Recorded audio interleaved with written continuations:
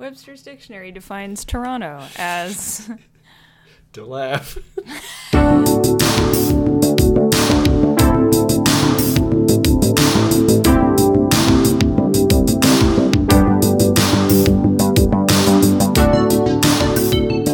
Hello and welcome back to Garbage Film, the show that seeks to prove that arty and trashy movies have a lot in common, and you don't need to enjoy just one or the other. So we will take our movie of this week and pair it with something artier or trashier, and hope that you discover an unexpected new favorite, or at the very least, are entertained. And that's right, you're hearing a very Canadian accent, because we're talking about very Canadian stuff this week. I'm one of your hosts, Nick, and with me, as always, is the remaining Toronto landmark to my gentrified Toronto landmark, the eyes in a mail slot to my violent mall Santa. Aaron is here. Hi, Aaron. Hello! I was really looking forward to what your intro was going to be for this week because there are so many bananas options. I had to go with two. I couldn't choose just one. That's totally fair. I went with one societal one and one silly one.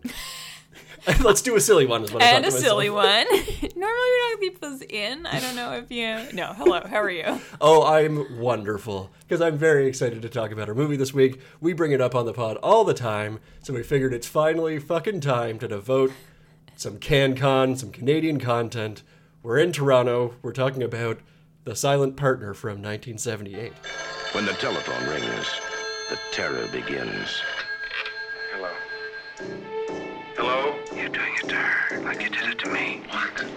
I don't know how you managed to pull it off.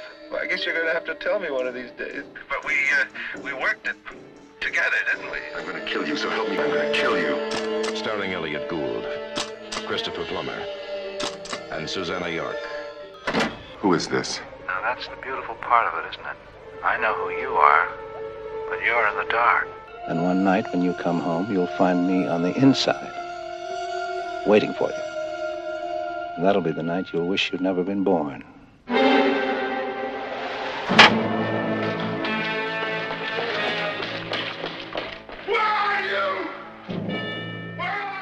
A truly Canadian time. That's what we have instead of the more you know here. Yes.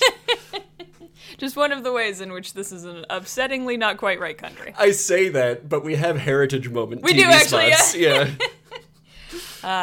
We have House Hippo. I don't know if House Hippo ever made it out into the world. I don't even know what House Hippo You don't is. remember House Hippo? No. It was ironically, it was a PSA about how you can't trust everything you see on TV. Oh, yes, I do. But a lot of people my age came away with like, holy shit, House Hippos are real. Because it was a very convincing, like, little 30-second television commercial about House Hippos. And then at the end it was like, idiot, no. House Hippos aren't real, you fool. Fucking morons. Yeah, so... Was that Canadian? I thought that was just a thing. I don't know. Yeah. Okay. Well, this is just leading into, if you're not from Canada, or Toronto in general, You don't have to do don't this. worry about it, because this will be an inviting place for non-Canadians to visit. That's literally the whole point of Toronto, is making you feel safe visiting Canada. It's not really, like, Don't different from what you know. Shh, shh. The Silent Partner. From 1978. Let's do the movie, how Yeah, about? oh, sure, yes. The big Yes. subject of today. We talked about it a lot during all of our Noir-vember movies, because it's a pretty noir-y kind of thing. It's very, yeah. I think it's the one thing I know about it, and I'm sorry if I'm snatching this fact right out of your mouth, but it is based on a Danish, I think, novel, like a little thriller, psychological thriller novel, which I feel like recently was a huge boon to, I don't know, probably Netflix in specific, but like, you know, movies in general, remake movies in general, and that sort of bleak and like very noir pieces came out of that sort of literary boom. So like it's that makes sense to me. somehow noir but realism. Those two should be at odds, but yeah. Ice-crusted noirs. Yeah, like, am I thinking right of like Girl with Dragon Tattoo and all those? Yeah, That's exactly. all? Okay. Yeah. Okay. But more accurately, to me, this is first and foremost what is known as a Canucksploitation movie. Yes, it Which I got lots to say about that later. Let's talk about the movie first. Oh, all right. But it's, it's a nice crime thriller.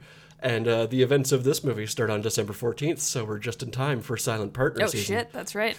You call it Christmas season, holiday season. I call it silent partner season. It's silent partner season. It's way creepier than holiday season. So what the fuck am I talking about with this movie then? You tell me, Nicholas. I will. Here's a little setup for those not in the know. Miles Cullen is a mild-mannered vault keeper at the First National Bank of Toronto, not a real bank, who spends his time practicing chess on his own, which is so sad, and looking at his exotic fish. He learns that his bank is being cased for a robbery by the local mall Santa. Wink. So Cullen takes steps to time his own robbery along with the holdup, placing the money from the robbery in his pocket and placing all the blame on Santa. Mm-hmm. And when Santa learns about this, a psychological game of cat and mouse ensues. Santa wants his money, bitch. Yes, he does. And as usual on the pod, we go full spoilers, so I just gotta say, go watch this movie. If you have enjoyed any of the podcast coverage episodes in the past, you will like this movie, even if it's just to like, hey, that's where this podcast is from. Look at where we live. Yep.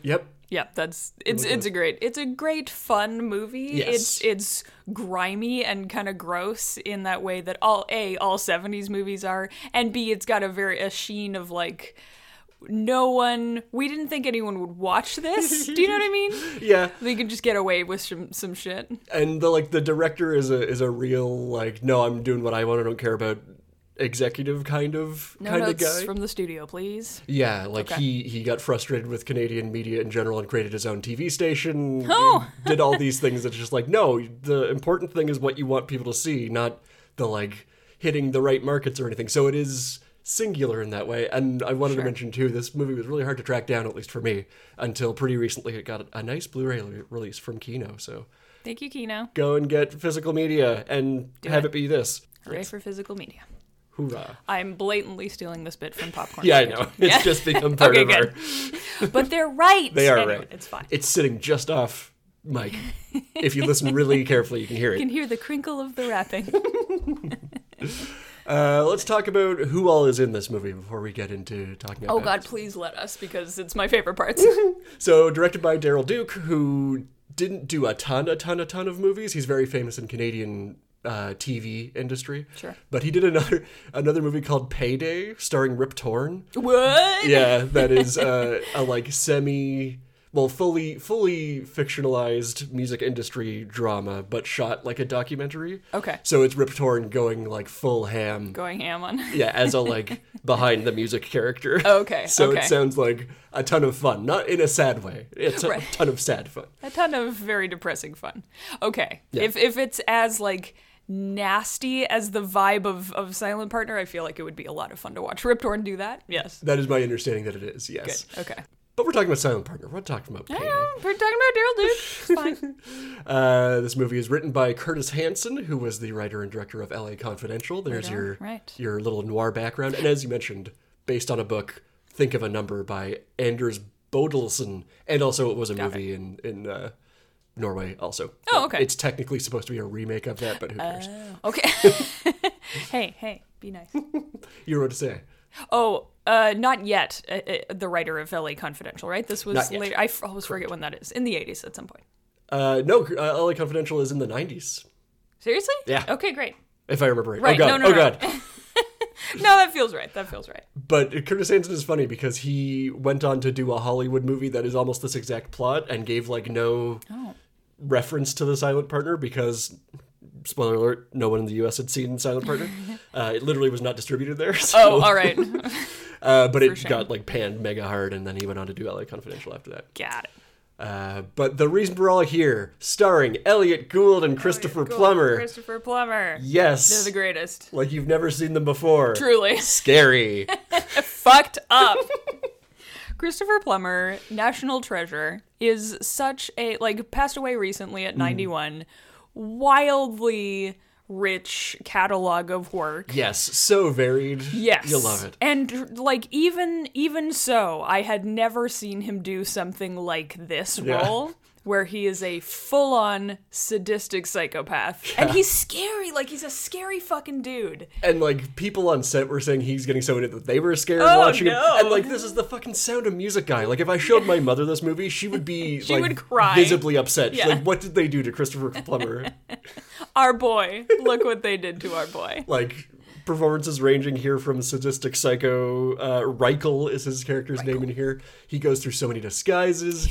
Yeah, this is the thing, is he also apparently has like a tickle trunk full of like drag outfits, and he's got his fake, like his Santa undercover costume with just a psycho with a flair for the dramatic. Good prosthetic work. Yes! Like, how does he do? I know he's in the local theater scene somewhere, like that's where Reichel came from, for sure. But yeah, I mean, like, it's kind of scenery chewing, but it's also menacing as hell. It doesn't cross into It's not scenery chewing goofy. for me. Yeah, it should be goofy, but it's not goofy. He sells it so well. Yeah. There's all these great phone conversations between Gould and Plummer, like, Yes. through a window, Right. that he is so, like, it's terrifying, the little guy down there. He's just a little guy, He's but just he's a little guy. very scary. Little fun fact, Gould was trying to get Mick Jagger to play that part. Oh. Because he was like, that's a scary guy. So I he's guess. fucked up looking. Fucked up looking and menacing, I feel like, are maybe two different things. I don't know that much about Mick Jagger, but I'm glad that didn't work out. Yes, and Gould is also very glad because he's like, oh yeah, Plummer did the same thing everybody says about Plummer in this, like, never seen him do anything like this, so great. Yeah. And Gould was like, oh, he made the movie classy. Yeah, oh, that's one way of putting it. He does murder a woman in cold blood violently, but all right. And almost twice. Yeah, actually true. What a guy. But he inhabits his psycho character so well that I almost don't recognize him. Yeah, well, I mean, it is, he's in disguise a lot of the time, but it is very much like... Mesh tank tops. And... Yeah, it was the late 70s. Yeah, he's so good in this that I prefer his performance to Elliot Gould, and we love Elliot Gould. Me too. We love him, and he's wonderful in this movie. And there's the shot that, like, I know we're going to talk about it, so I'm just going to bring it up now, that, like, the shot that is indelibly burned into my brain forever from this movie is Gould is, like, learning, like I said in my little synopsis, that Mall Santa has figured out that he got shortchanged and he's cat and mouse is ensuing, and they're communicating for the first time, and he thinks that Plummer's about to break into his apartment, so he barricades the door, and just the mail slot shooting open, and his little eyes His through the mail fucking slot. icy blue eyes down there. It's such a simple shot, such a simple idea, but the setup of it and the payoff of it is just so... It's chilling. It's terrifying. It's literally chilling. I think I screamed out loud when that shot happened the first time we've watched. seen this at least twice, and both times. Like, you know it's coming, it's still... Yeah. Oh, God. It's because the shot is, he's barricaded the door, and the shot is focused on the handle of the door. You'd expect it to start turning or something, but no. Bam! Mail slot. It's focused on the upper portions of the door, because it's like, oh, that's where a person's going to come through. Yeah. No, not this guy. And it does that great thing of all the barricading happens, and Gould falls silent, and you got, like, 3 seconds, and you hear the footsteps, and you're like, okay, it's going to come, and it's just like, dink! Yeah. Little mail slot opens up. It's very good. That shot alone is worth the price of admission here. I don't know how much admission costs. It was the 70s, so like 50 cents? 25 cents and you get a moon pie? Okay, well, reel it in a little. This is not Charlie Chaplin hours, but... Yeah. Just to round out our cast, we've got Susanna York, Celine Lomez, who is a Quebecois actress I don't think we've seen in anything else. But. No. And a very early performance from John Candy. Yes. So early that he's not here to do bits. That hasn't been figured out yet. He's just a regular character in this movie. Yeah, we don't know what John Candy can do yet. Yeah. Yes, he's very funny, though. This movie is like a quiet, like everyone in it can be funny, but it's just like quietly... The funny, it comes from how, like, sad and bleak most of it is. Do you know what I mean? And it's very dry also. Like, Yeah. It is funny. There are some very funny moments in this, such as Elliot Gould getting shot and saying... I've always wondered what it would feel like to be shot. It hurts a lot. He's just, like, laying still half comatose. Yeah, and like, obviously, Mall Santa trying to rob a bank is very funny on its face, but it's not, like... gags. It's the reveal of Plummer in drag is very funny. Yes, it is. Like, super fun, and all of his little, like, he's doing all the, like, brushing hair over his shoulder. Sweeping his wig back. The mannerisms is so great. Theater kid, I'm calling it right now. Yeah, That's absolutely. his backstory. And he was driven insane. Plummer was a theater kid himself, so maybe he's just channeling that energy. Ooh, there you go. Yeah. Stay away from your local theater kids. They're not well. And rounding out our Canadian, music by Oscar Peterson here. Yes, which is such a funny... So we've got this, like, tense cat and mouse thriller. It's essentially like a grimier James Bond movie. Like, you've got kinda. the, you know, femme fatale and like, a couple of, like misogyny. Oh, big time. Rife, yeah. you know. But portrayed as bad. That's true. But then this, like, nice jazzy score by Oscar Peterson. Also a national treasure. Just, like, such a funny... But it works perfectly. It's a great score. Also kind of spooky. Yeah, there's all those great jazz bits that you would expect, but then there's this little tune that pops up whenever I feel like it's the specter of Plumber is in the background. Wherever the hair stands up on the back of your neck. There's this little doot. That's better. We can be friends. But we worked it together, didn't we? I mean, we ran the same risks, didn't we? We're partners. I'm going to call the police. What are you going to tell them? Yeah. Kind of thing that gets repeated a few times here and there. That's always when, the plumber descends. You know what's so funny to me, too? And I went back and I looked through this. You were like, oh, it's the Spider-Verse link. Yes, it is. And I was like, what the fuck are you talking about? And I did go back and listen to the soundtrack, and it happens, that's like, do, or, you know, that kind of variation on that. It happens whenever, like, Spider Sense is kind of kicking in, which I think is very cute, because that's kind of how it's used in this movie, too. From now on, anytime anybody's getting, little shivers, that's what I'm going to hear in my mind. Yeah. It works well. Well, so that's your thoughts on Plumber. Any other thoughts on Plumber before we move on to talk about Gould in here? I mean, he's just great. Like, it's just you could not ask for a better Bond villain type of role. He's just, like, could explode in violence at any moment, because you've seen him do it, but he's just, like, calculating and a very chilling person. It's good shit. It paints this the history of this guy by the first scene. No, he's a mystery and that's on purpose. By the second time you see him after he's out of his disguise and in his mesh tank top, you're like, oh, I know who this guy is and I do not like him. And yeah, you absolutely love to hate him because he's so creepy and vile, but he's so smart, and it's a very fun mix. I can imagine this being a fun part. Well, I feel like smart, yes, but more like he's single-minded, right? That's like he has a purpose, and it's to fuck everybody else up if they get in his way, and he's just great at executing that, but not really great at stepping back from that. You know? I always mix these up, so you might be able to correct me. I feel like Plumber is big impulse. He's full on ego, whereas Gould doesn't do anything and just thinks about things. So no, I think you do have it mixed up, but okay. I know what you mean. Plumber is the id, just the yes. act. Safeguard my thing, whatever I want to do in the moment. Lash out.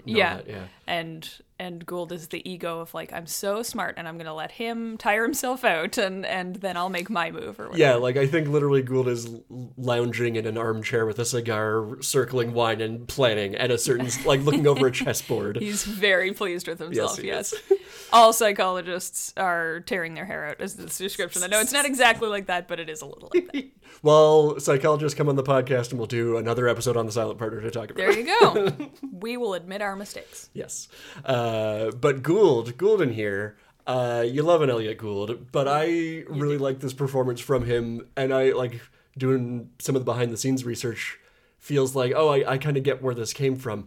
This is the most different I feel like I've seen Gould being a thing. He's always just kind of a very loose, slightly charismatic, confident and charismatic in a way that you're I don't know why I like you, but I like you. Yeah. He just has that quality about him. Kind of got a huckster, but aw shucks kind of a guy. Yeah, and there's nothing uptight or packaged about him. He's just hanging loose. And this movie, he maybe kind of gets there, but he's so uptight and his pursed little lips just doing all this time.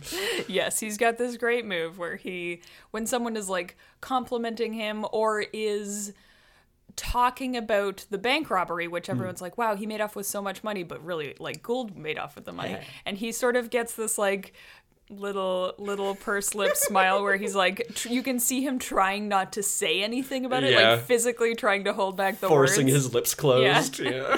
It's very funny. I love it. He goes from like talking about like it doesn't matter if this movie is a noir or not. It feels like it is to me. I agree. Mileage will vary, but the fact that he starts out this goddamn bank dweeb with no life, like he looks like he's nailed to the spot when he's at his teller window. Yeah. Like you just set up your Elliot Gould for Here's business. your cardboard Elliot Gould stand. You Yeah. fold him up and put him in the back when the day's done.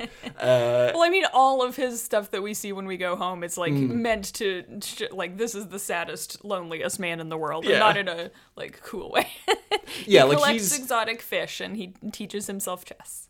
this guy is a couple of like brain teasers away from becoming the Riddler, is what it feels like to me. Kind of, like he's gonna snap at any Yeah. moment. Yeah. Yeah. But he goes from that to this like cool character who he says numerous times, like, I don't know what's happening. I'm so different and I'm so excited about my everyday. I don't know what I could do. I don't know what I'm capable of. Yeah. Yeah, he's very neurotic, but he's got an enormous ego on him in this, and it's a very fun mix of like watching the neuroses at first, and then the ego is too much, cannot be contained. It's good. It is good. Yeah, it's just I've become a guy that's like, oh, Elliot Gould's in the movie? I'll watch that. I'll watch it. Yep. It's just so much fun. I always think of him as Canadian, despite the fact that he isn't. He just has that energy about him. He does. Can't define it, but yes. Yeah. Do you have an idea? I didn't. I had to look this up. So the bank robbery is $48,000 and change Oh, I should have looked in this up. $70s. Give me a guess, and I'll tell you where you're at. Canadian. What do you think that is Canadian? Okay, so 48 grand Canadian. In 1970s money 1978. to today. Today that would be like 90,000? Ooh.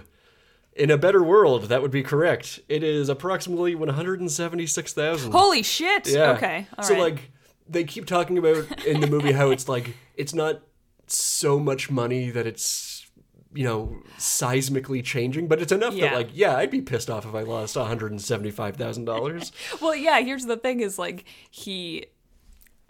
Elliot Gould sets it up so that the bank robber does make away with some cash, but he keeps the lion's share of Mm-hmm. Yeah. it. So when they interview him for the TV and Plummer sees it later, the bank is like, we lost 48 grand. And Plummer's like, I'm not holding 48 grand. Yeah, he got like Where'd two that fucking go? or something Yeah, like yeah, that. he literally got like, so yeah, I could see in his little animal brain, like, oh, I made, what would 2 grand be in that? Like $12,000 or something, right? At the like, tops, yeah. Like Yeah. you're lucky if that's going above 10. yeah, like it didn't work out great. The alarm got tripped, so okay, it was like a half successful bank robbery. Whatever, a couple of grand is not to be sneezed at. But then you fucking find out that you could have gone 6 digits. This curly-haired motherfucker. Yes, new target.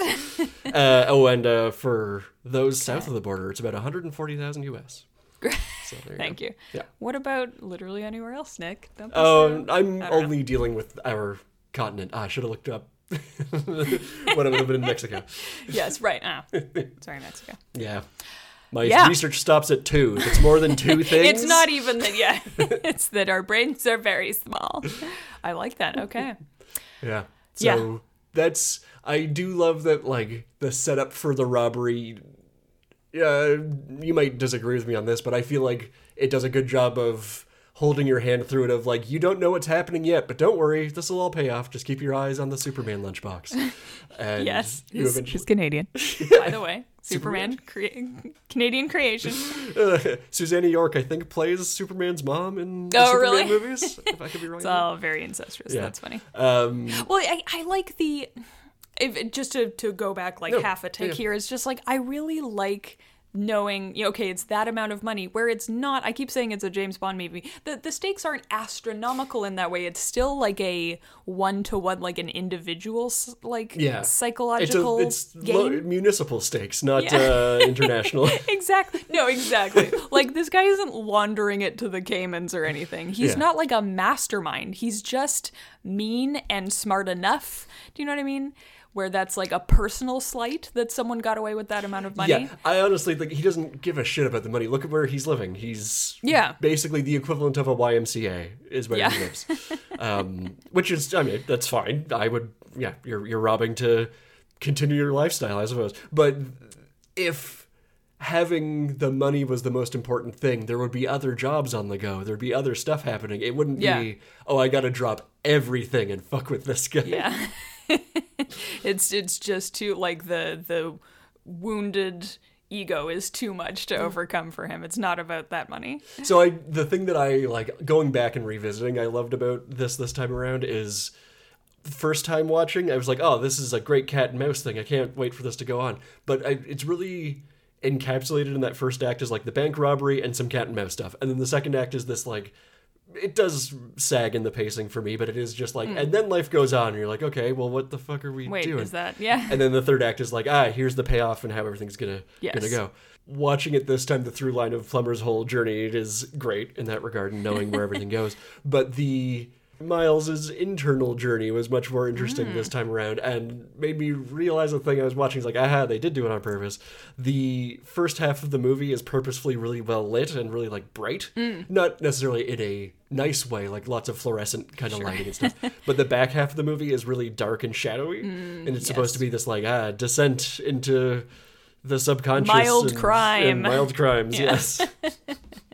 Okay. I like that. Total argument for noir. I think you're bolstering your argument. There's literally a shot or two that is it's doing the blinds thing, coming through the, like, here we go. It just takes a while to get there is all. You know what shot is really well lit in kind of the back half is where he goes to visit his father in the nursing home.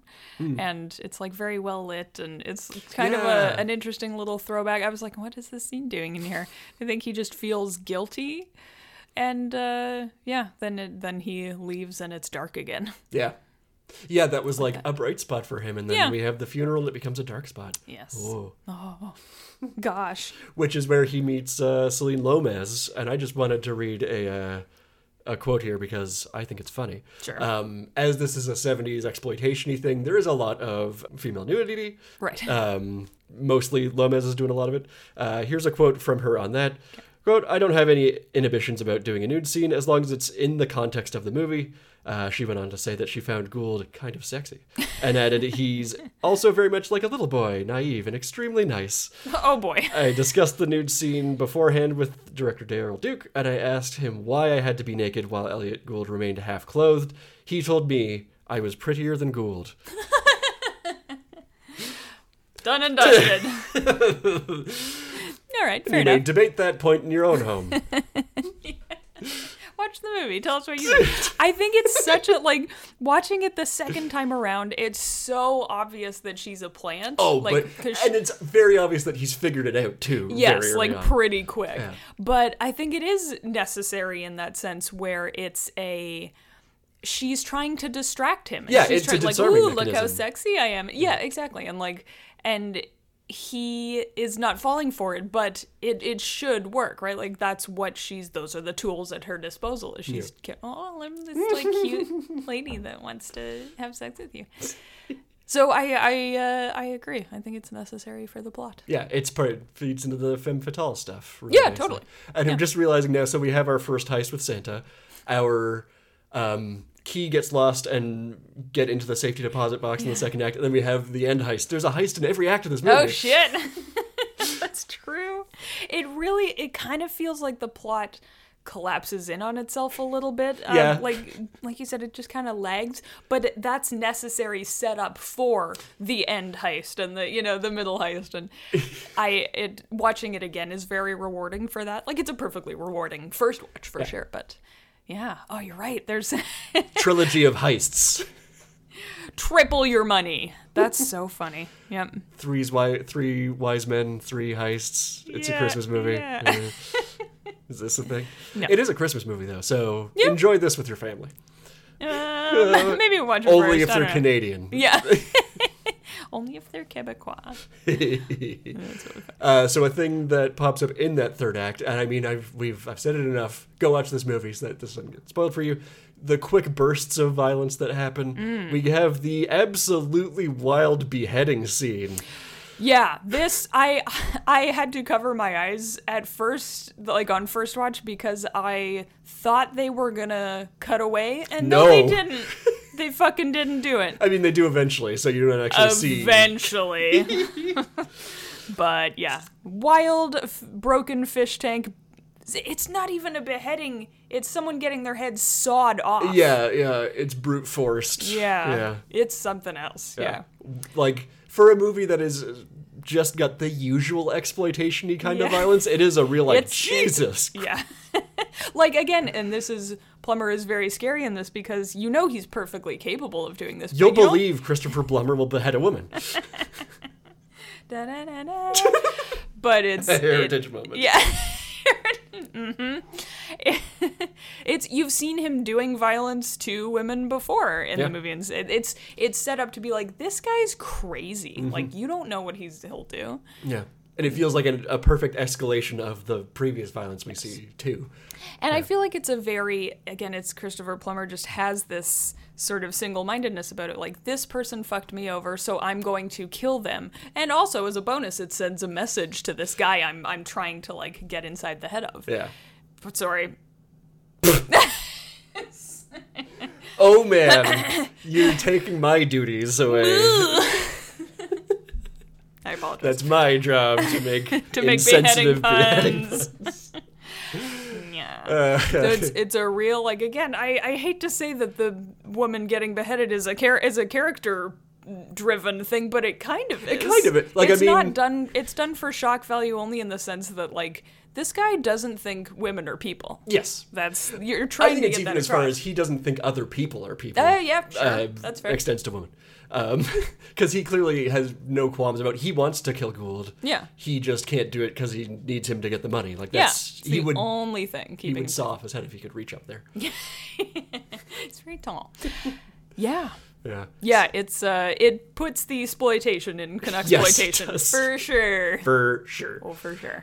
So the thing that I found out looking at this, I think, is very interesting. So I mentioned that this is a remake of a '69 movie called "Think of a Number" is the translation of the Norwegian movie. Okay. Starring BB Anderson, which I think is fun. Oh, nice. That if you know your Bergman and you know your BB.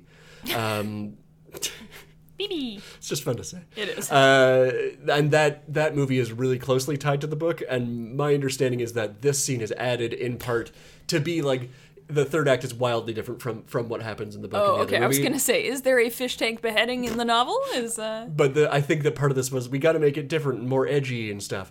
But this was a case where the writers didn't want to do this scene. They didn't write the scene. They were just like, and then he like shoots her or something. Right. And all of the executives were like, no, you gotta cut her head off. Whoa! Yeah.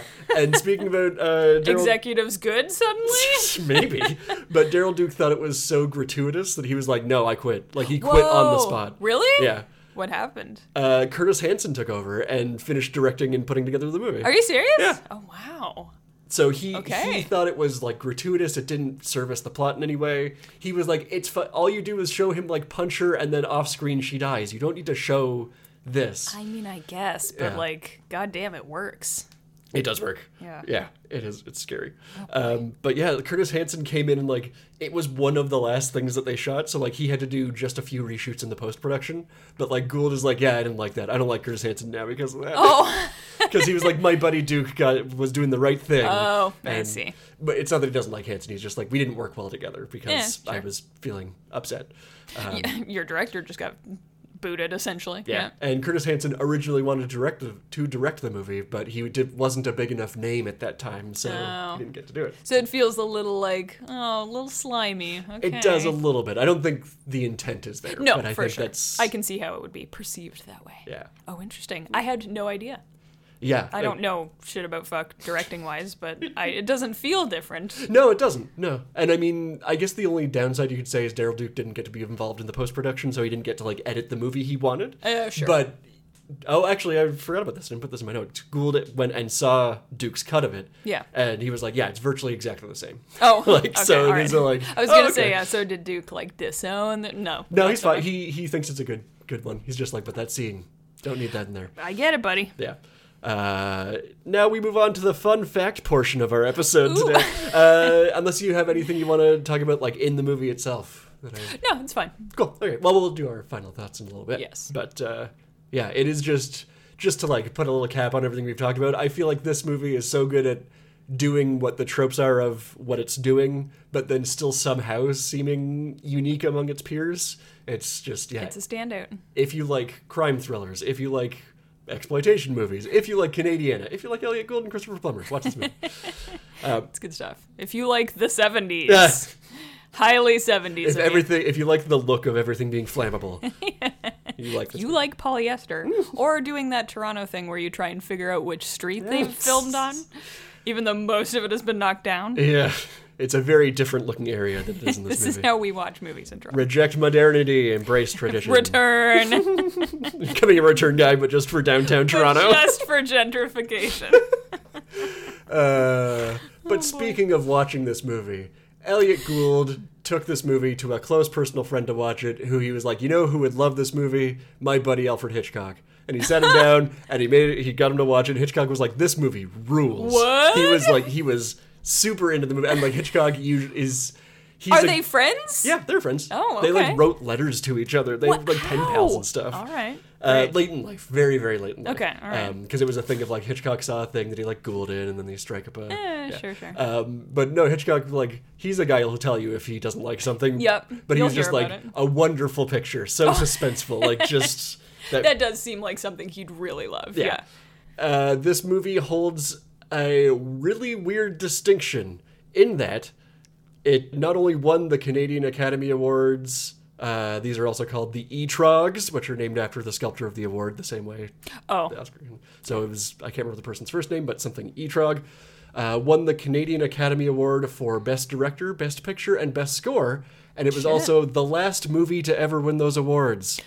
Because that year, They just shut it down. in the event hosted by John Candy and Catherine O'Hara, it was the last time the Canadian Academy ever met.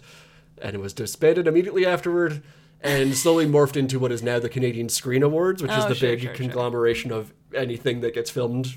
Yeah. Okay. Why? They for tax reasons they amalgamated. I'm glad you mentioned tax reasons, Aaron. Uh-oh. From Gail McDonald at the Globe and Suddenly I'm Mail. not.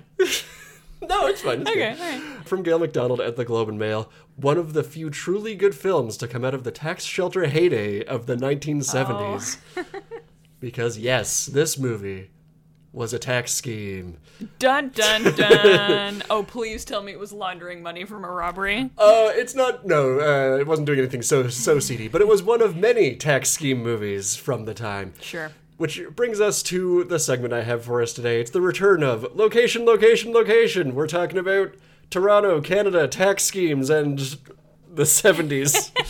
Canada is just one big tax scheme, in case anyone is Yeah. curious, where that's the only reason the country exists. Welcome to Toronto, Ontario in the 1970s. A lot of what you're seeing no longer exists in the present day, Yeah. or it does and was like built up nicely, or has been torn down and rebuilt. Or they do to it what we call Toronto chic around here, which is, because of heritage planning, keep one layer of bricks, the facade of every building, and build a massive glass monstrosity behind it. Yes.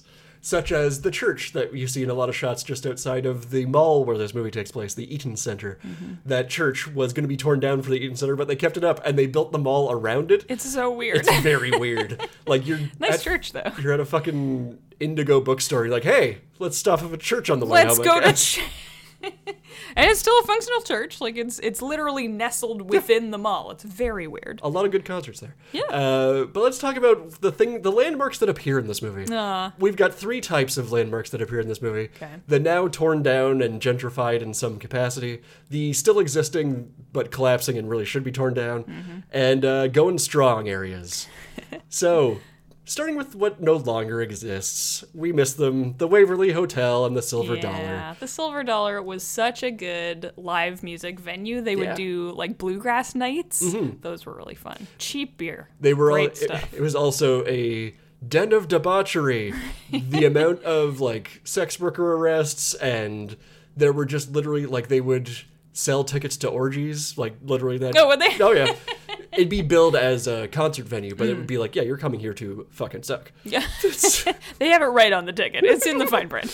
The Waverly Hotel, though, is the big building next to the Silver Dollar we see, and that is where I think Reichel lives, is my Oh, understanding. yeah, that makes sense. Waverly Hotel was built in 1900, one of the oldest buildings in downtown, recently demolished.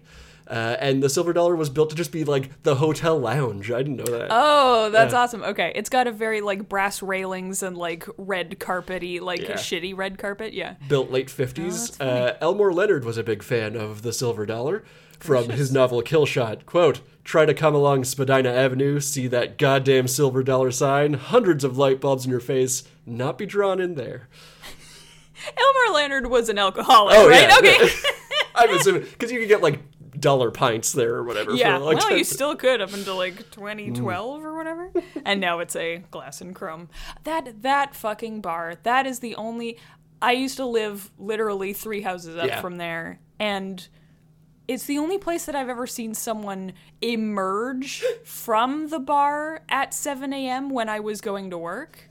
You know what I mean? Like, Yep. It's a den, Yeah, for sure. Very much a den. And I mean, like, that's what winds up getting it gentrified, but like, goddamn, that place is great.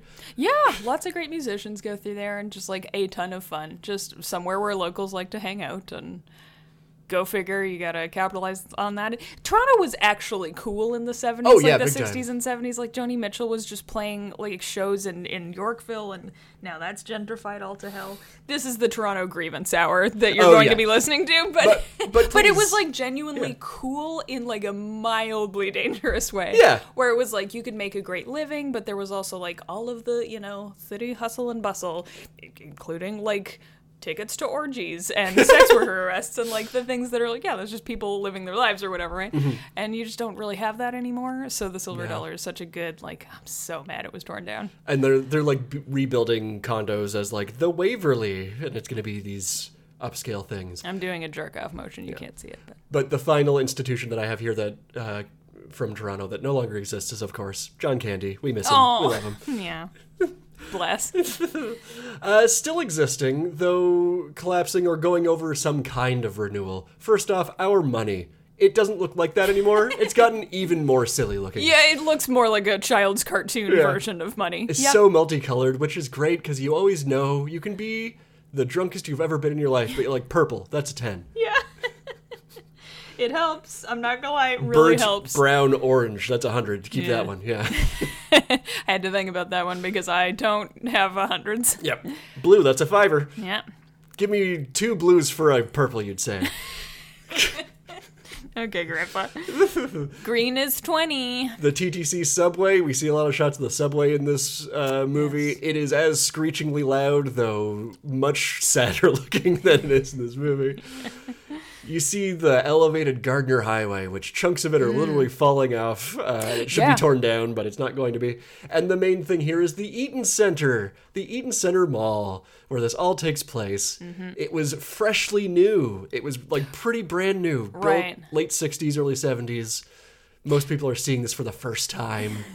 It's so shiny. It's a cool, I know there were like some actual thoughtful designs that went into it and stuff. It's an interestingly designed mall. And it is still standing. It is still standing. Going and strong. Not really changed too much. It's No. So it like weirdly, it's this weird like capitalist institution where it is kind of like, yeah, I like going to the Eaton Center. Lots of natural light. And that's me. But architecturally, it is based on Milan's famous Galleria, the oldest known shopping mall. So that's kind of what the inspiration is. It is the most visited mall in North America daily. Really? Yeah. Oh. And most of that is because it's connected to the subway I line. was gonna say, I visit the mall regularly, sort of. But yeah, the most traffic daily of any mall in North America. So, suck it. If you want to get your capitalism rejuvenated, build public transit. Yes. And it is, I didn't know this, pretty much every mall in North America that was built after the Eaton Center is using the Eaton Center as a template. So I it's can like, think of a couple in Calgary that yeah. I didn't realize this like huge, this is like, big deal, apparently. she was the template. This is, Are we calling malls she? Are we doing yes, we are. boats and malls? And going strong today, we get a mention of Cabbage Town while Elliot Gould is doing his hilarious impression of a like Oh my 30s God, gangster. So funny. It's so funny. I think that's still in his, like, I'm not 100% sure of myself phase, like, Yep. early on in the crimes. And he's on the phone, like, see, he's hiding out at the, what does he say? Like, be Careful, he's got the rod. He's got the rod on him. Like, he has a gun. He steps out of the phone booth and he's like, the rod? Oh, come on. But the way he says bye is You do this perfect. regularly. You made me start doing it. did I? It's your thing. Bye. Bye. He's very funny. We've got the Davisville Cemetery there. Very lovely yes. cemetery, It if is. you're into that sort of thing. Lake Louise in Alberta gets mentioned. And, of course, 2,000 cubic yards of cement going strong. They keep talking about it as like the future is this vault, like that's just what Toronto is now. Yes. Well done, everyone. But I mentioned tax shelters. That's just the backdrop. Toronto is the backdrop for our story. The Okay. thing that brings our story to us. Do you know about the capital cost allowance tax shelter years? Vaguely? So, stick with me. This isn't boring accountant talk. This is literally how some modern movie contemporary stuff came to be. Okay. So the short version of this is the Canadians were like, oh, fuck, we gotta have a movie industry. We're doing like 3 movies a year or something like that. It's very sad. Cute. So the government had the idea that, okay, right now you invest money into a movie, you get 50% of it tax-free. What if we made it 100%? Which seems like a bad idea when you hear about it, because like that, nothing should be 100%. Yeah. Just never do 100% of anything. It's probably not. But I guess they didn't think it through. So in 74-75, they upped the capital cost allowance. If you invested 100%, every dollar you invested in a movie would be tax-free. So to be eligible, this is where Canadian content rules come into play. Yes. We talk about this all the time on the pod. It's literally still law here. You have to have a certain percentage of Canadian content on your airwaves. Yes, and the debate rages on whether that's a good idea or not, but I think it kind of came about as a way to just not get drowned out by Yeah. United States, like, content, right? And the thought here was to be eligible for the for this tax scheme, you had to have at least 75 minutes of length in the movie, have a producer and 2/3 of the creative personnel who are Canadian, and have at least 75% of the technical services performed in Canada. Sure, So okay.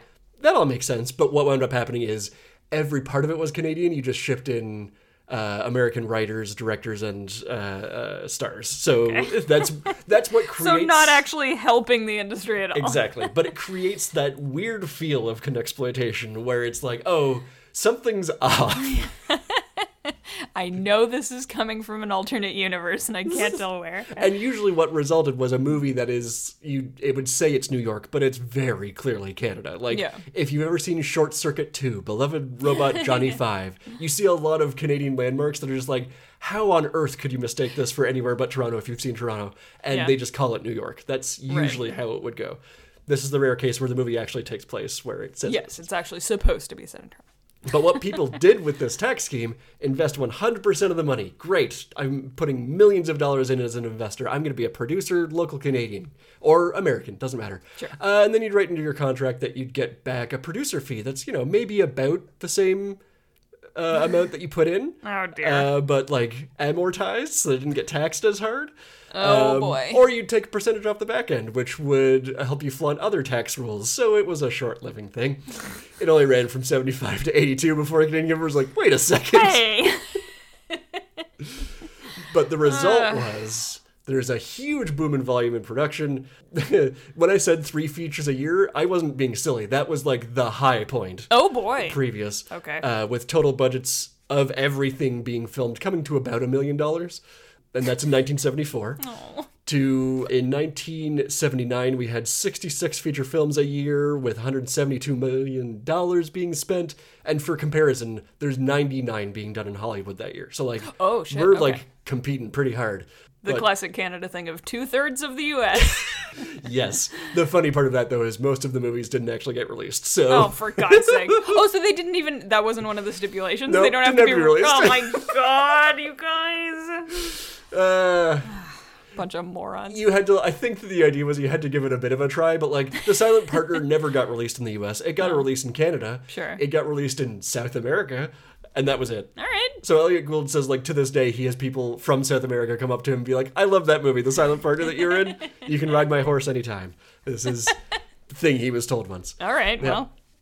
Lucky. But they were all, like, the movies that came out were these, like, very exploitation type of movies. Sure. They were like this crime thriller that we got in Silent Partner, or they were slasher horrors, or they were like gross out comedy kind of things. Oh, sure. Does Black Christmas fall into this? 75? Yes, I believe so. Yeah, okay. All I right. couldn't find for sure either way, but if nothing else, the director of Black Christmas exploited the hell out of this process Yes. to get other movies made. That's Bob Clark, Nice. Who got a lot of stuff like Porky's exists because of this. Right. Skip Tracer we've talked about before. Yeah. Exists because of this. Meatballs from Ivan Reitman gets made because of this. A movie that I now really want to watch called Murder by Decree, starring Christopher Plummer as Sherlock Holmes, James Mason as Watson, and Donald Sutherland as just like part of the cast. It's a wild cast. What the I want to see it fuck? real All bad. right. Is James Mason Canadian? Nope. Okay. I But- thought I was about to find out something that will blow my mind. Okay. But it's one of these things of like, it's impossible to locate now because they didn't really Yeah. try to release it or anything. They didn't, like, keep it. If you're a fan of exploitation horror stuff, The Changeling, Prom Night, basically David Cronenberg's entire Yep. catalog. Like, the reason David Cronenberg exists in movies today is because he got his start through this.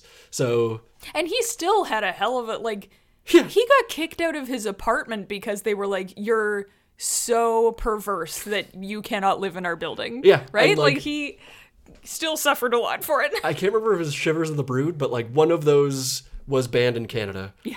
But got, like, released elsewhere and still got funded by the government. Like, this weird fucking, yeah. They were debating it on, like, in the House of Commons for a while. Like, should this be allowed to represent Canadian art? So, like, Should this be where public, like, tax money goes? yeah, and it wound up in 82. They're like, nope, cancel it.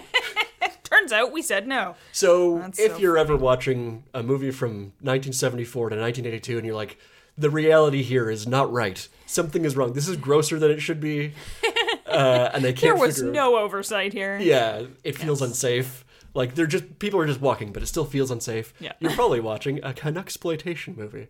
Very nice. And it's a thing that, like, I feel like very recently we're only getting into it as Canadians. It's only now that stuff is starting to come out with it. I feel like people are starting to kind of see the value in resurrecting, like, things that didn't get a fair shot the first time around and Yeah. being produced by, I mean, it's probably not super safe, but God, the idea of just, like, making a low-budget horror thriller or whatever with no oversight and that you knew you wouldn't have to answer for because it wasn't gonna get a wide release. I want to see that so much. Because that feels like the purest form of something. That's like, Yes. oh, nobody's meddling in here. No, exactly. Just do whatever your weird little brain wants. So I feel like people are seeing, like, yeah, we gotta, like, there are circumstances that would have, like, that sank really good movies Yeah. when they were released, and we should resurrect them. Yeah, like, and I feel like for local Toronto people, TIFF is starting to do a bunch of them. I forgot to write down the name of it, Yeah. but there's the biggest budget movie in Canadian history. I can't remember what it's called. I think it's The Wars or something like that. Or, I don't know. It's something I hadn't heard of until pretty recently because, again, it barely got released. But it's like a 3.5-hour crazy war epic about World War I. Like, Alright. it sounds wild, but it's the type of thing that you wouldn't know about. So, Thanks, Tiff. let Silent Partner or Cronenberg be your gateway into Yes. these crazy Canucks. We're not as demented as all of our filmography would seem to suggest. Not Or a are we? guarantee. Yeah. Don't test it. Nice. Yeah, and that's it for another segment on Location, Location, Location. The segment about a location. I love that. The location is why the movie is the way it is. That's so great. Distinctly so. Mm-hmm. Yeah, so that's all I have for The Silent Partner, and I would love to now hear your final thoughts on, let's go back to the movie, I suppose, now that we've talked about tax law in Canada. You come for the entertainment, folks. Don't leave, don't leave! It's interesting! My final thoughts are just that this movie rules, and that's all. I Nice. cede my time. Great, no, yeah, back to basics. Sometimes that's all you need. Yeah. No, but seriously, folks, I If I can get serious for if a minute. I can be serious with you, I love that it's about two guys who are equally self-centered and narcissistic, and each think that they're the smartest one. Yeah. And their panic at realizing that the other guy might be the smarter one is a beautiful thing to behold, and it's done by just like two of the absolute gems of their generation, their decade, and Yes. just got this little playground to be like, let's fucking go for it. I love that so much. It's very like cat and mouse, but each switch, I guess this is maybe the definition of cat and mouse, but each switches the role of cat versus mouse. Yeah, and, cat like, and mouse implies like someone has the upper hand. this is cat and cat. This Yes, is, exactly. Cat with rabies versus cat with rabies. yeah, The Silent Partner is the original cat fight movie. Do I understand this correctly? Cat fight with Christopher Plummer and Elliot Gould. Yeah, and what's that? That's great stuff. Yeah, it's just such a, like, it is such an exploitation thing, but it's actually really sharp and clever and just interesting, just unique in a way that, like, I can't think of another movie quite like it. Yeah. And it's just, like, tethered so well by these performances that are, like, you're genuinely scared of both of them for different reasons. you Yeah. know? It's really good. Yeah. I love watching Elliot Gould turn into the guy that, like, might become Christopher Plummer if he gets Yes, away with it. Like, absolutely. It's pretty. Who's the cop and who's the criminal? They're both criminals. All right. Yeah, they are. One is the acceptable kind of criminal, and one is not. Exactly. Yeah. So that's my final thoughts. Sweet. Wonderful character thriller. Yeah. And I mean, I feel much the same. Like, obviously, I love the Toronto aspects of this movie. Don't watch this movie with me, because I'll be pointing out to you, like, that's on that street corner. I know where that is. That's, yeah. This is actually how all Torontonians watch every movie ever. We get so little. You know, just give me this. Just set movies in Toronto and we won't have to be like this, okay? I need exposure therapy. I just need to see more of it. And it'll make me happier. Yeah. So obviously I love that. I love that it's very grimy. That's all great. But the thing that I chiefly love about it, all the cat and mouse stuff is great. But I feel like Plummer's character you don't see evolve at all. He's very much the thing He's that in his final form. Yes, he is. The thing that I love is watching Gould's character, Cullen, transform over this, because he, like, starts out as a sad, lonely guy, kind of. Kind of not even sad, just like discontent, I guess. Yeah, and he says, like, I didn't have a life, I think, at some point in there. Like, very, very much realizing, like, how... I think it's realizing how sad and lonely he was, not that he was feeling sad and lonely. Sure. But that he learns that he can, like, grow beyond that and become who he wants to be by becoming, like, a real piece of shit. An arc we can all aspire to. Yeah, and, like, he's obviously our protagonist, so we're gonna root for him or whatever. But I love that his, like, self-actualization journey is, what if I became a monster? What if I... Honestly, if that's the only direction left for you to go in, it's empowering Yeah. for you to really go for it. And I mean, I love the setup, like I was saying, it's grimy. I love the setup of seeing, here's the only choice this guy has in life is, well, the only thing I can do is sink lower, and I'm proud of it. Like, and he And is I'm so owning proud it. of Yes. it. Yeah. So proud of himself. Yeah. For sure. It's like, he's taking, the stealing is taking digs at his boss that he hates. It gives really strong Office Space boss vibes. Yes. Banking is the most important thing in the world is a literal direct line from this boss. There is nothing more important than banking. You can tell he's saying it with a capital B. Yes. He's a capital B. That's what he is. Oh! Sassy. Yeah, so I love that there is no redemption in this movie. It is like the end credits roll and you're like, there's a wonderful love story going on and it's all this, like, when you take a second to think about it, you're like, no, these people suck. Bad. But they found their way. And, Into our hearts. Yes, they have. So I would love now for you to double bill our Canadian friend here. Our Canadian friend. I'm our Canadian friend. All right. I'm going to pair this with, so this is obviously the trashy, like, fun, grimy one like, of you the pair. Can't look at a frame of this movie without being like exploitation picture. Yeah. Oh, I get it. Yes. So I'm going to pair it with very much an artier movie that I think really are like, they're doing the same thing. One is just doing it in an artier, loftier way. So I'm going to pair it with another movie about men who find themselves in like a situation where they're about to look weak or are about to like take on an injustice. No, an injustice. Oh my god. An unjustisted. And so they turn the tables and they just do the thing themselves, right? Like they sink lower on purpose so that they can say that they took the initiative. You know what I mean? Yeah. Yeah. There's a lot of, it's sort of a cat and mouse thing where there's clearly two power centers and there's sort of butting of heads as they try to work out like what the other person's going to do next, and like slowly starting to realize, oh no, like this might all be fucked. And ultimately they're both just about like a type of guy who's convinced that he's smarter than everyone else and that it's okay that he's doing what he's doing because he's smart, and so it's okay for him. But he just gets people hurt doing it. And they both happen to feature like a national treasure, respectively, as the villain. Christopher Plummer, obviously, in this one. The villain in the film that I'm pairing it with is Sessue Hayakawa in Bridge on the River Kwai. Oh, nice. Okay, you're really building it up. Jesus. I'm sorry, it fits really well. The suspense. Dun, dun, dun. Okay, take me more through this. Yes. Bridge on the River Kwai, made in 1957, directed by David Lean. Big, sweeping, epic, long movie. Definitely one of those things that you might look at and think like, okay, my movie, vegetables. Like, I gotta eat the vegetables. This is an important film, capital I, capital F. It's actually awesome. It rules. It kicks ass. Yeah. And it's long, but it's supposed to be long because it's this very gradual. Alec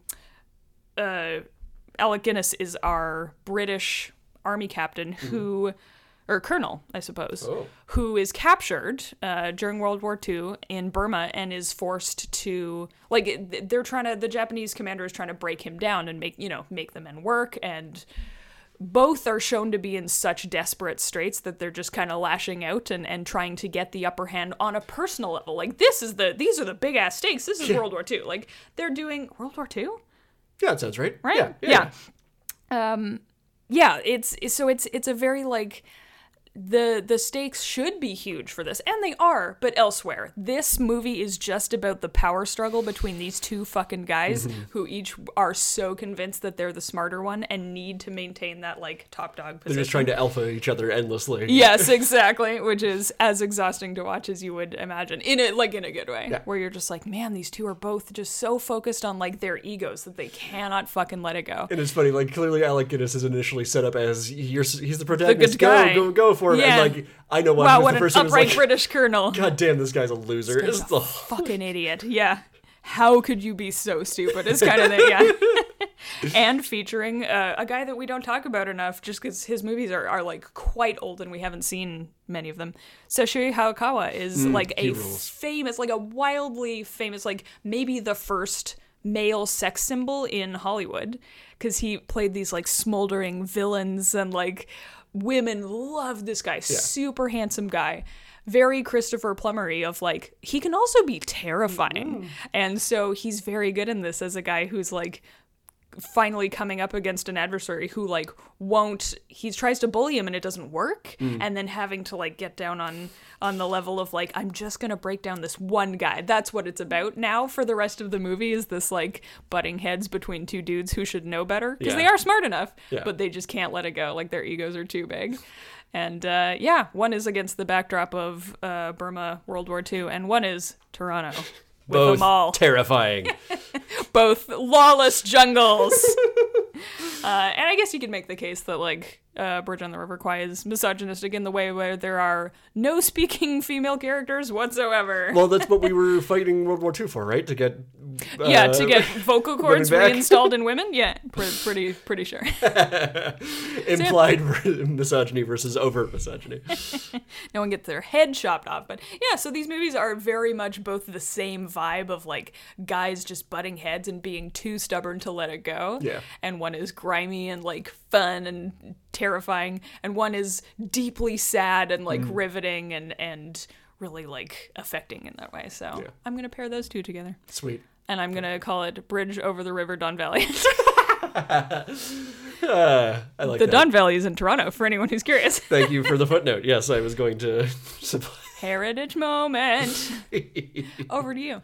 Well, first off, just because you mentioned that, go Google some heritage moments if you don't know. They're really funny. They're funny. Like, we just invented basketball. Yeah. Heritage moment. They're all like 3 minutes long, and they would take an entire commercial slot during cartoons. and CanCon, stuff. baby. Yeah, that's great. Bizarre TV choices in Canada. But I'm not going to talk about that. I'm going to talk about huge pieces of shit that we're rooting for, despite knowing better, in a story that can only happen in the place it's taking place. Oh, okay. I am talking about The Player from 1992 by Robert Altman. You love this movie. Recent discovery by me, and I love it. Discovery. Yeah, I found an alt discovered movie. a Robert. New Shut to the me is fuck what up. I mean. It is trading off Silent Partner's cat and mouse stuff for like satire drama about Hollywood, but I feel like I got the same thing from each of them, which is here is a guy who's kind of not happy where he is right now, and he's slightly meek, not like really meek, but just like he's just meek enough that he's clearly unhappy. Playing within the system. And Yeah. And they each learn the message. The message that they take home at the end of the day is that you only get ahead in life by being a massive jerk, massive rule-breaking criminal, and committing enormous crimes that, let's face it, no one's ever going to care about enough to actually investigate. And that's how you move up the ladder. It turns out it doesn't matter how many necks you step on along the way. Yeah. Yeah. Because as long as my neck is fine. But they're starting from positions of, oh, I'm just going about my usual everyday and not thinking about it too like overtly. Oh, I'm making this choice. Yeah. And You can make the choice not to get your neck stepped on. yeah, exactly. Yes. Yes. Nice. They're also both very funny, and Elliot Gould appears in both. So Oh, that's true. There you go. before I realized that, I was like, oh, Vincent D'Onofrio kind of gives me some Gould vibes in it, but it could just be that they got like big, moppy, curly-ish hair. Maybe. Yeah. Yeah. An unrecognizable Vincent D'Onofrio. I don't even think you have to say it because I have never once recognized Vincent that's D'Onofrio fair. in anything. He's just great. he's the Gary Oldman of slightly seedier movies. He's the Vincent Youngman. Benny Youngman? Benny Goodman. Oscar Peterson! All right, I'm having a stroke. Oh, wow. So what is the artier one in your opinion? Oh, the Is it player is the artier one. Yeah. Just because it was an independent movie, technically. Yeah. It's got all these hallmarks of like the reason it was getting made was Robert Altman went in with this vision of I want to skew Hollywood and I want to show what pieces of shit they are. Right. Like it had a purpose in its delivery. Sure. And damn the consequences. Whereas Yeah. Silent Partner was like, hey, let's make some money on the Wouldn't back it of be this tax fucked scheme. up if a guy stole some money? Yeah. And it just feels so trashy. And the player is like, it's not impenetrable or inaccessible by any Oh my God, no. means. No. It is incredibly both of those things. Yeah. But it is, yeah, I don't know, just the construction of it feels much more artfully done. I feel like there's more deliberateness in the player for sure. Yeah. More like, there's stylistic stuff, but in service of like telling the story. Yeah. Yeah. So that's where I'm at. Nice. Yeah.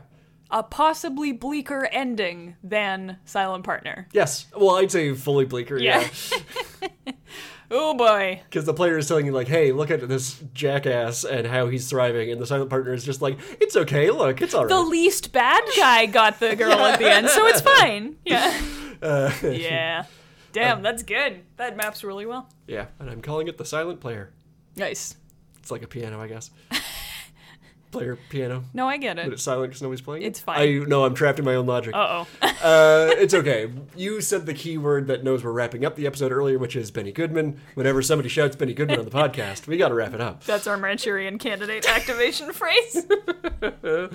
So please leave us your reviews on your podcast platform of choice. Let people know about the show. Tell them you got to learn more about Canada. You got to go watch Silent Partner and listen People to this love that. podcast. Yeah. Just non sequiturs and conversation. That's the best way to connect Go with people, learn right? more about Canada. You I have mean- to shout it too. I may have been inside too long. I forget the rules of engagement for social reality. Follow us at GartBidgePod on Twitter and Instagram. I got it right this week. Yay. So proud. And please come on back and join us next time for another pile of Gartbidge. Bye.